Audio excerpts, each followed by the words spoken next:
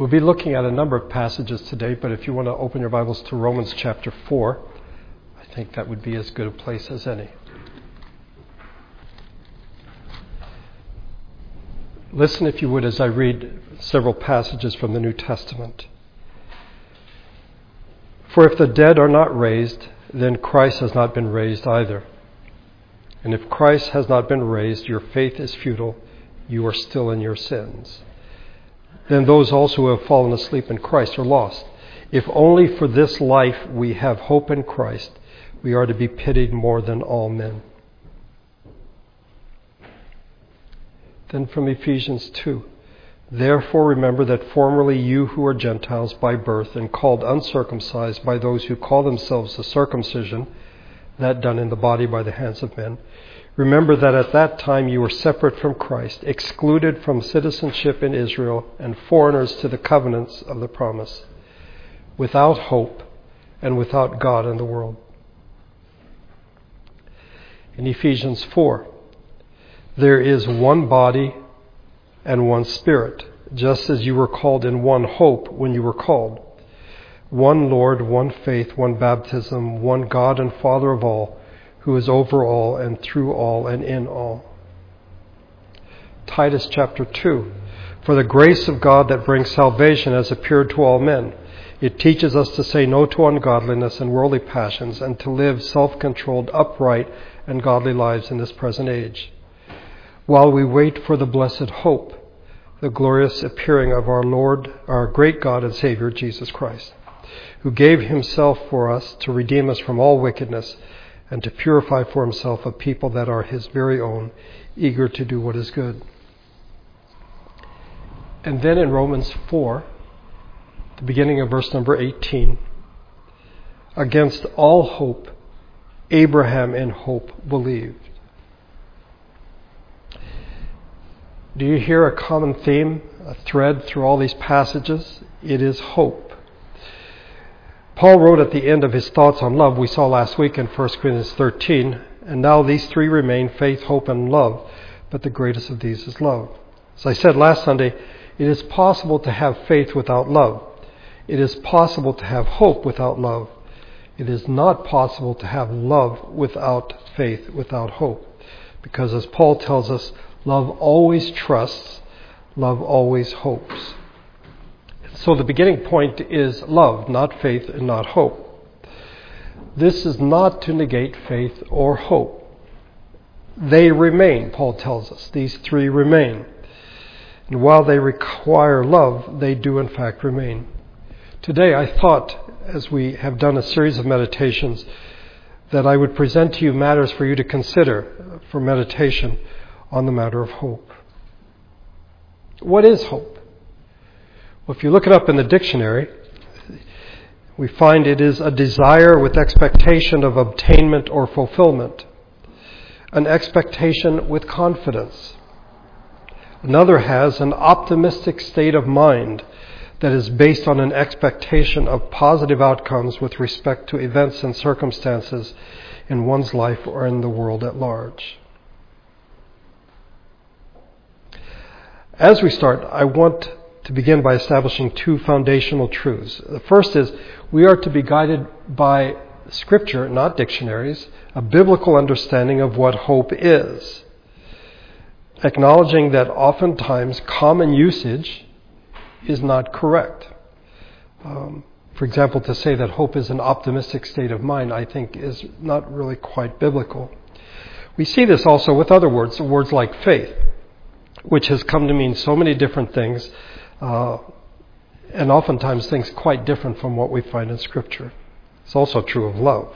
People have redefined and twisted love to mean, in many ways, the opposite of what God intends. That's the first thing. Let's go by Scripture and not by what common usage is. Secondly, we need to recognize and realize that hope is not a New Testament word or concept. I think we may be tempted to think that. But in reality, if we want to understand what hope is, we must begin in the Old Testament.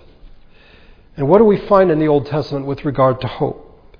Well, hope is closely related, if in fact not tied to, the character of God. What we find in the Old Testament is those that hope in God trust God, and they trust His promises that He will keep them. As we read in the prayer of confession today, He alone is our hope. And because God is the hope of the righteous, His people, they can expect good things from Him. They wait patiently for His help and deliverance. This patient hope is rooted in the past, the history, the story, the narrative of what God had done for His people in the past. In fact, if you want to know if something horrible happened and we lost much of the Old Testament before the book of Psalms, what we find in the book of Psalms oftentimes is that the story is retold. This is what God did back then, and we thank Him and we praise Him for what He has done. God keeps His promises. There may be times in the present when circumstances point to the possibility that God doesn't keep His promises. But we must trust that as He has kept His promises in the past, that at some point God will keep His promises. For those of the Old Testament, this was seen as pointing to the coming of Messiah. Okay, not all of God's promises have been kept, but one day they will be kept when the Messiah comes and the Messianic age begins. But in some ways we need to go back even earlier than what I've spoken about and go back to Abraham. This is what Paul does here in Romans chapter 4. You see, in a sense, Abraham did not have what the Israelites had. There was no track record. There's nothing for him to say, oh yeah, back at this point God made a promise to so-and-so and He kept His promise. Abraham didn't have that. There was no narrative by which to say God keeps His promises. So what was the basis of his hope? If there is no track record, why would Abraham hope? Well, because of God's character and God's promises. So go to Romans 4, where we are, beginning in verse number 18. Against all hope, Abraham in hope believed, and so became the father of many nations. Just as it had been said of him, so shall your offspring be. Without weakening in his faith, he faced the fact that his body was as good as dead, since he was about 100 years old, and that Sarah's womb was also dead. Yet he did not waver through unbelief regarding the promise of God, but was strengthened in his faith and gave glory to God, being fully persuaded that God had power to do what He had promised. Abraham's hope was rooted in his relationship with God, a personal relationship, someone that he trusted. In truth, the only ground for Abraham's hope was God's promise. There's no external evidence, if you wish. There's nothing external. There is, in fact, no historical basis for him to trust God. But he does hope in God, that God keeps His promises. And when his hope is tested by circumstances, human impossibilities, he's almost 100 years old, Sarah's 90 years old, his hope did not weaken. If anything, it grew. It was strengthened. This is what Paul means when he says, against all hope, Abraham in hope believed. So those are the two things. It's not a New Testament idea. It's very much rooted in the Old Testament. And even before the coming of the Israelites, we see with Abraham that hope is a part of his makeup. And we need to acknowledge that hope should be defined by Scripture and not by common usage. So having said that, what do we say about our hope, Christian hope? What is our view to be? Well, we need to begin with the reality that our hope is directed to the same God who fulfilled His promises to Abraham. This is not a new God. And by the way, for those who in the past and even in the present see the God of the Old Testament as quite different from the God of the New Testament, to take that view is to really do damage to the whole concept of hope. Abraham hoped in God. It's the same God that we put our hope in as well. But unlike Abraham, we have in fact a narrative, a record of God keeping His promises. And more than the Israelites, we have actually lived after the coming of the Messiah. They kept looking ahead, hoping that God would keep His promise. Well, we know that in fact He has kept His promise. He sent Jesus, and He raised Jesus from the dead. And because of Jesus coming into the world, as people of God, we live in hope. I suspect that this sounds much easier than it is. The reality is that God's promises to us in Jesus Christ so often stand in contradiction to the realities around us.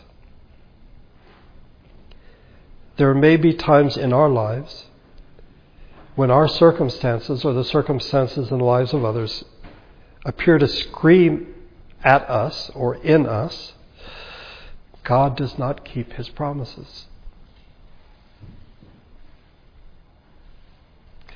I think this is the case oftentimes when we redefine hope as desire. That I hope that this happens, I want this to happen, I desire this to happen, rather than it being something that is directed toward God, that we trust Him. We want something, we hope that God will give it to us, and when He doesn't, we come to think, well, God doesn't keep His promise. He promises to me, that is open to question, but He promises to me, this is something that I wanted and He didn't give it to me.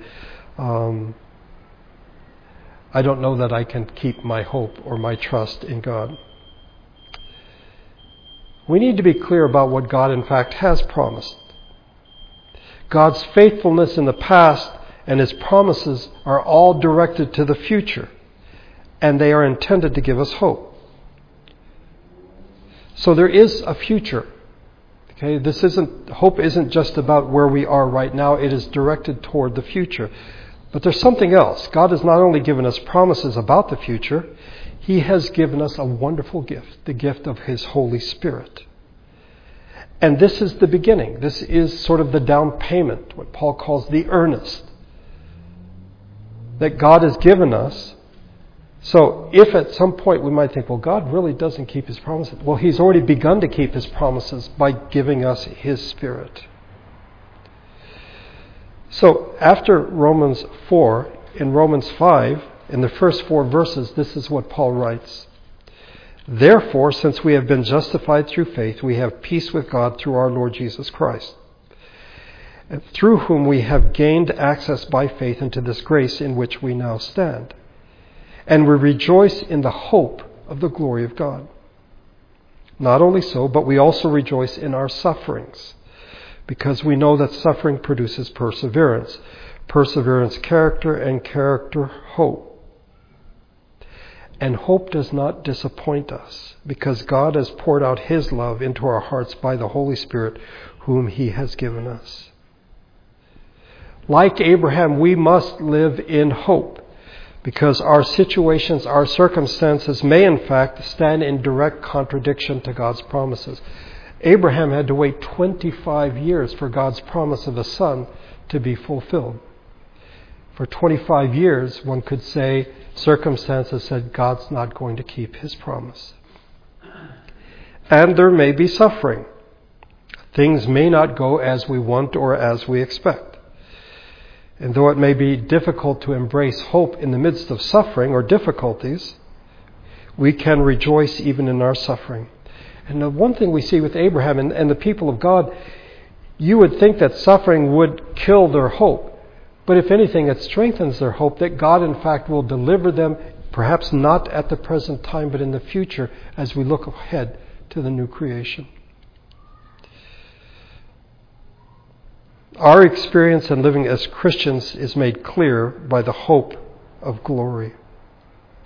The reality of Christian hope is based on 2 things. First of all, the victory of Jesus over evil in the crucifixion, in His death. And secondly, the gift of the Holy Spirit. So in Romans 8, Paul's still talking about this. In Romans 8:18, I consider that our present sufferings are not worth comparing with the glory that will be revealed in us. And then verse 22, we know that the whole creation has been groaning as in pains of childbirth right up to the present time. Not only so, but we ourselves who have the first fruits of the Spirit, groan inwardly as we wait eagerly for our adoption as sons, the redemption of our bodies. For in this hope we were saved. But hope that is seen is no hope at all. Who hopes for what he already has? But if we hope for what we do not yet have, we wait for it patiently. And what are we waiting for patiently? Something we have not seen. It is the new creation. Hope ultimately is about the future. As we hope, we anticipate the future, but it isn't all later on. We bring it into the present. It guides us as we live now, as we hope for what God will do in the future. Hope is not defined by present realities, but by God's purposes in the future. But as Paul writes, the future is never detached from where we are right now. It isn't as though we're like, life is terrible, we'll just wait to die and go to heaven. No, we have hope right now. The present is hope as it is directed toward the future. Paul wrote to the Colossians, Christ in you, the hope of glory. Right now, not simply something for the future. The future that we anticipate is a completion that began in the incarnation when Jesus came into the world, when he was put to death, and when he was raised from the dead. And it continues now in us because we have the Holy Spirit. It began when Jesus came into the world, and it will continue all the way up to the end of time. And we live in that hope. The object of Christian hope is the return of Jesus. And in his return, we will see the new creation. So what do we do in the meantime as we hope? Well, in the series on creation, we looked at two practices that are to guide us as we anticipate, as we live in hope of the new creation. Two things, presence and patience. This may sound familiar to you. It's been some time, but I wanted to go over it again. These are things that we are to do and to practice, but we can only do so by the grace of God. To be present in a world of evil is to follow Jesus, the Word who became flesh, who promised he would never leave us, who said he would be with us to the end of the age. See, the incarnation isn't something new. It isn't a new disposition of God somehow. Oh yes, I forgot about the human race. I need to do something about it. It is a new way of God being present. It is God in the flesh. It is Emmanuel, God with us. See, God has always been with us. He sought out the first humans in the garden after they sinned. He called Abram, made promises that from him would come many nations. It is the God who appears to Moses, who comes and delivers Israel out of slavery. God has always been present, but when Jesus comes into the world in a unique way, in a special way, God is present in the midst of evil. That's the beginning, and it will be consummated, it will be completed when Jesus returns. God is always with us. We need to know that. There are times when I suspect we would rather be absent from this world than to be present with its inhabitants. But we need to think of Jesus. I think the temptations of Satan spoke to the things that we would rather not go through difficulties. We'd rather eat than starve. We want someone to be with us anytime we stumble and fall. And we'd rather take a shortcut. And in fact, this is not what Jesus did. He came and was present among us. And I think we are to do the same thing. And we are to be patient. See, I think if we could be present but impatient, I think I can do that. Or if I can be absent and patient, I think I can do that. But to be present and patient in hope is something altogether differently. God is a God of patience. We see that God took much longer than I would have, I think, to bring the Messiah. I mean, why isn't Eve's firstborn son Jesus, the Messiah?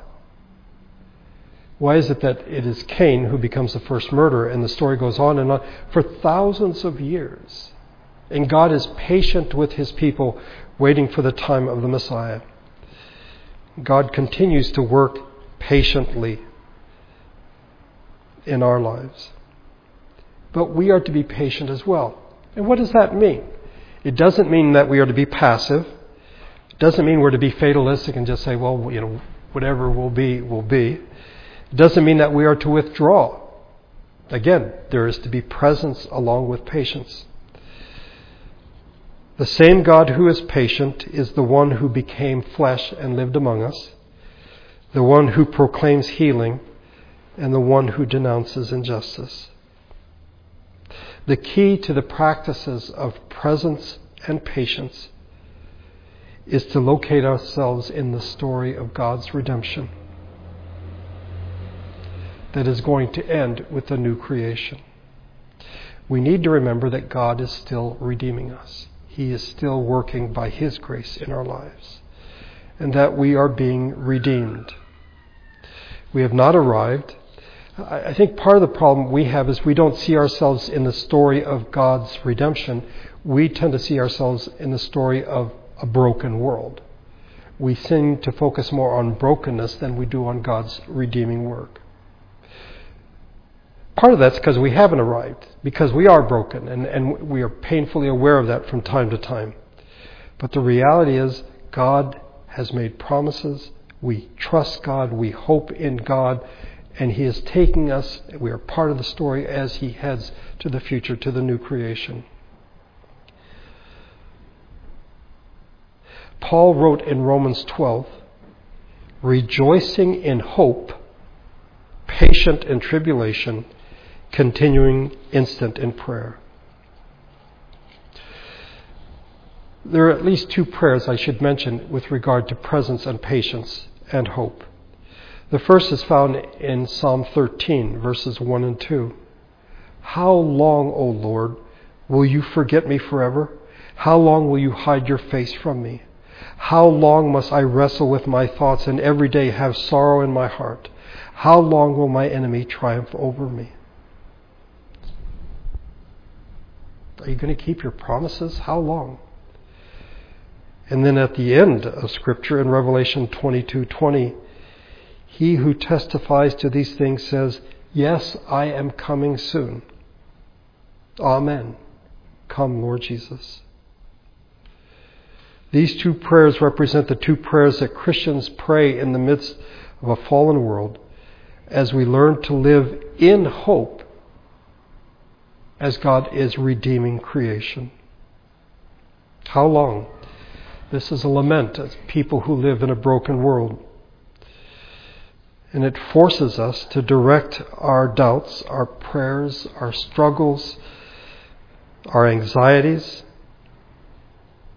our failures, our frenzies toward God. We ascribe to God the responsibility to act. And we take away from the world the power that we imagine it has over us. We are to see the brokenness of the world within the story of redemption. So our lament, if you wish, how long, should not be centered in the world or in humanity or in ourselves, but on God. How long will God not do something as we think he should? God alone brings life in the midst of death. God alone brings evil to account without doing evil. And he alone changes the world, not just for the better, but the new creation through Jesus. Come, Lord Jesus, this prayer at the end of Scripture is the prayer of hope. It reminds us that in the midst of the fallen world and the rule of death, we are going to something far greater. The redemption of creation for the new creation. That's where it's all going. That is what hope is about. It isn't like, I hope I get this, or I hope this happens. It is pointed toward God and the promises He has made of the coming world.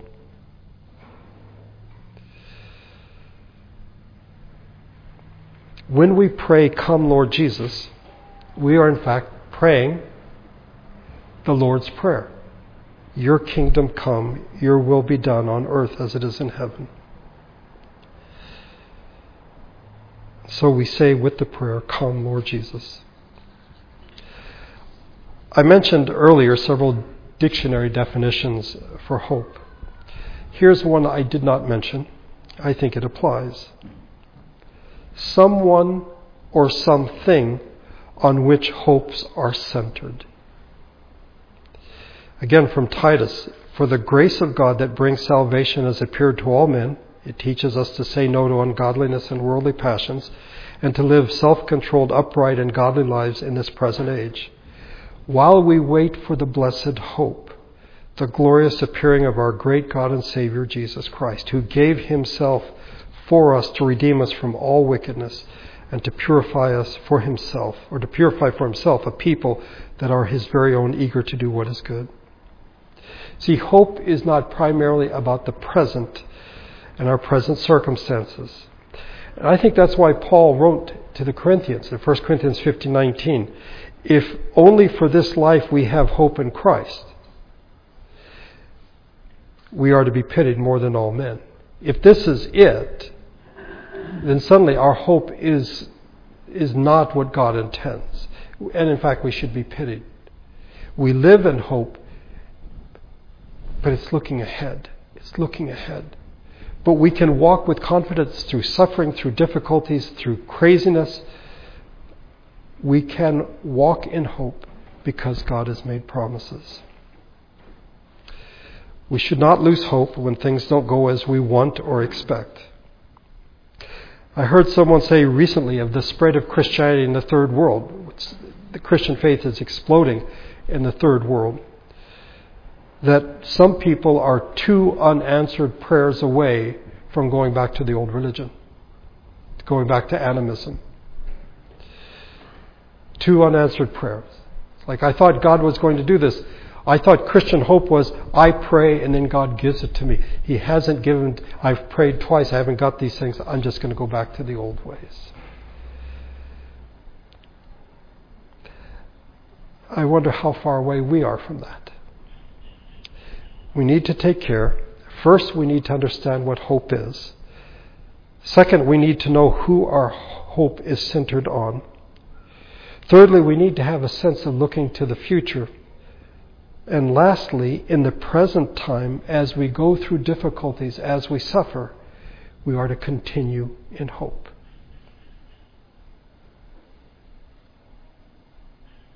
Let's pray together. Our Father, as is so often the case, we take your word and we make it our words. We change what they mean. And perhaps we haven't done it, but those before us or the culture around us. And so something as deep and as precious as hope has simply come to mean desire. That we hope for good things, rather than our hope is in you, a God who keeps His promises.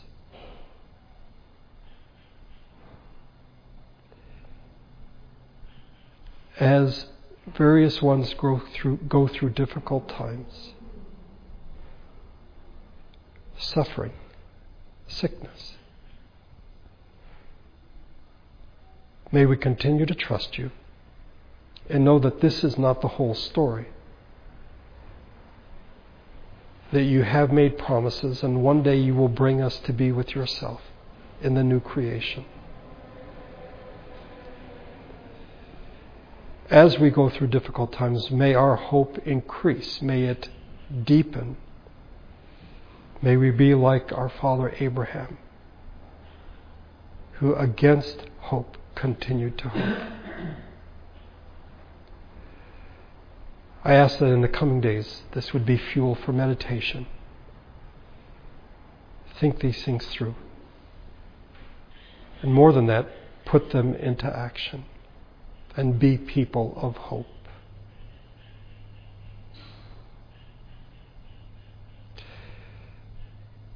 I thank you for bringing us together today, the first day of a new week, to worship you as a congregation. That we can speak to one another of needs, of matters of thanksgiving. We do remember Rory in the production that opens this Saturday. Watch over her and the cast. And for the other things that have been mentioned, we commit them to you. For Jason and Gwen as they travel. May we remember to hold each other up in prayer in the coming days. Now as we leave this place, may your Spirit and your grace go with us. I pray this in Jesus' name. Amen.